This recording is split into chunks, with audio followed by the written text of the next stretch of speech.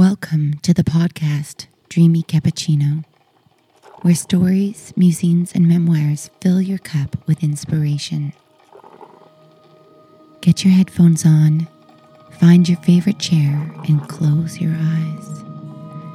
It's time to hit the reset button, and for this hot, foamy cloud of caffeine to take you away on a journey into your imagination.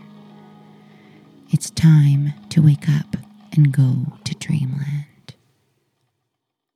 5 apples, 10 pieces of lump sugar, cranberry jelly, and a cola. We lived in a beautiful house with a garden that had a plum tree. This was before my parents got divorced. I loved the house and the garden and the plum tree.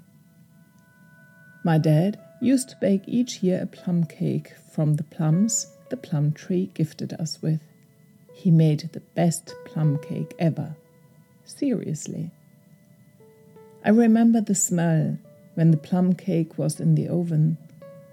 I remember my excitement and impatience about when the first cake was ready for consumption and I finally could have a taste. The fact that the plums were not bought plums from the supermarket, but our plums from the plum tree made it so much more special. My grandparents, that was my dad's parents, also had a wonderful garden, and they had a very old, beautiful apple tree in it. My grandma used to always send me food parcels to all the places where I used to live after I had moved out from my mom's place. And she made the best Stollen. There must be a certain best ever baked gene in both my grandma and dad. Around this time of the year, she'd send me one of her famous Stollen. She used to send all sorts of things.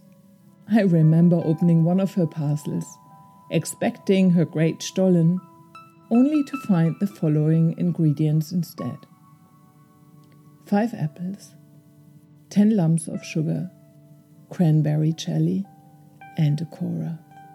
I was perplexed. What the heck was that all about? Where was my Stollen? On the bottom, I found a handwritten note with exact instructions for how to make baked apples. The apples were, of course, not just any apples, but from my grandparents' apple tree. At that time, I was studying in Hildesheim and sharing a flat with 4 other people, which explains why there were 5 apples. You can't imagine how much my flatmates loved my grandma from that moment on. It was such a heartwarming thing to do, and it created so much joy in our hearts. It made us bake and eat the apples together. It made us connect with one another. Thinking of it, I and my flatmates were smitten with the simplicity of it. Who on earth would send you 5 apples, 10 pieces of lump sugar, cranberry jelly, and a cola when you just could go to the next supermarket around the corner and buy them yourself if you wanted to? My grandma would. We never would have had baked apples if she would not have sent this parcel. In fact, I believe my grandma was the queen of the food parcel. She used to send me things like pickled herrings. Amazing how the food usually would survive the journey. Except this one time, when she sent me boiled eggs for Easter.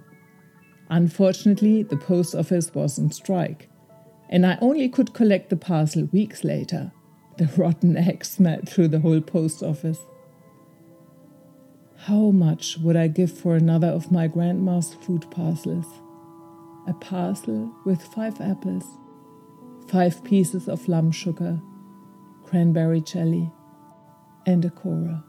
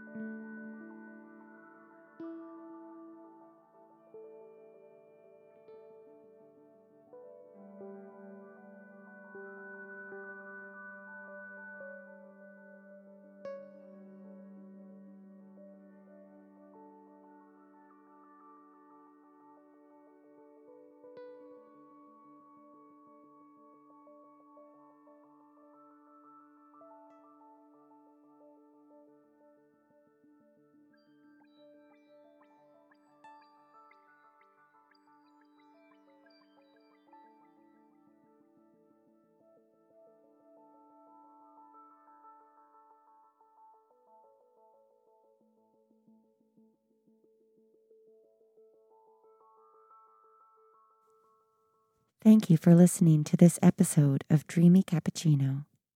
All stories are written and narrated by Anya Kirsten, with music composed by Chelsea Edwardson.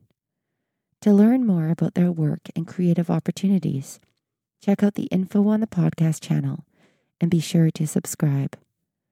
Lastly, don't hesitate if you have a moment to drop a line and share your experience. See you soon when it's time for another Dreamy Cappuccino.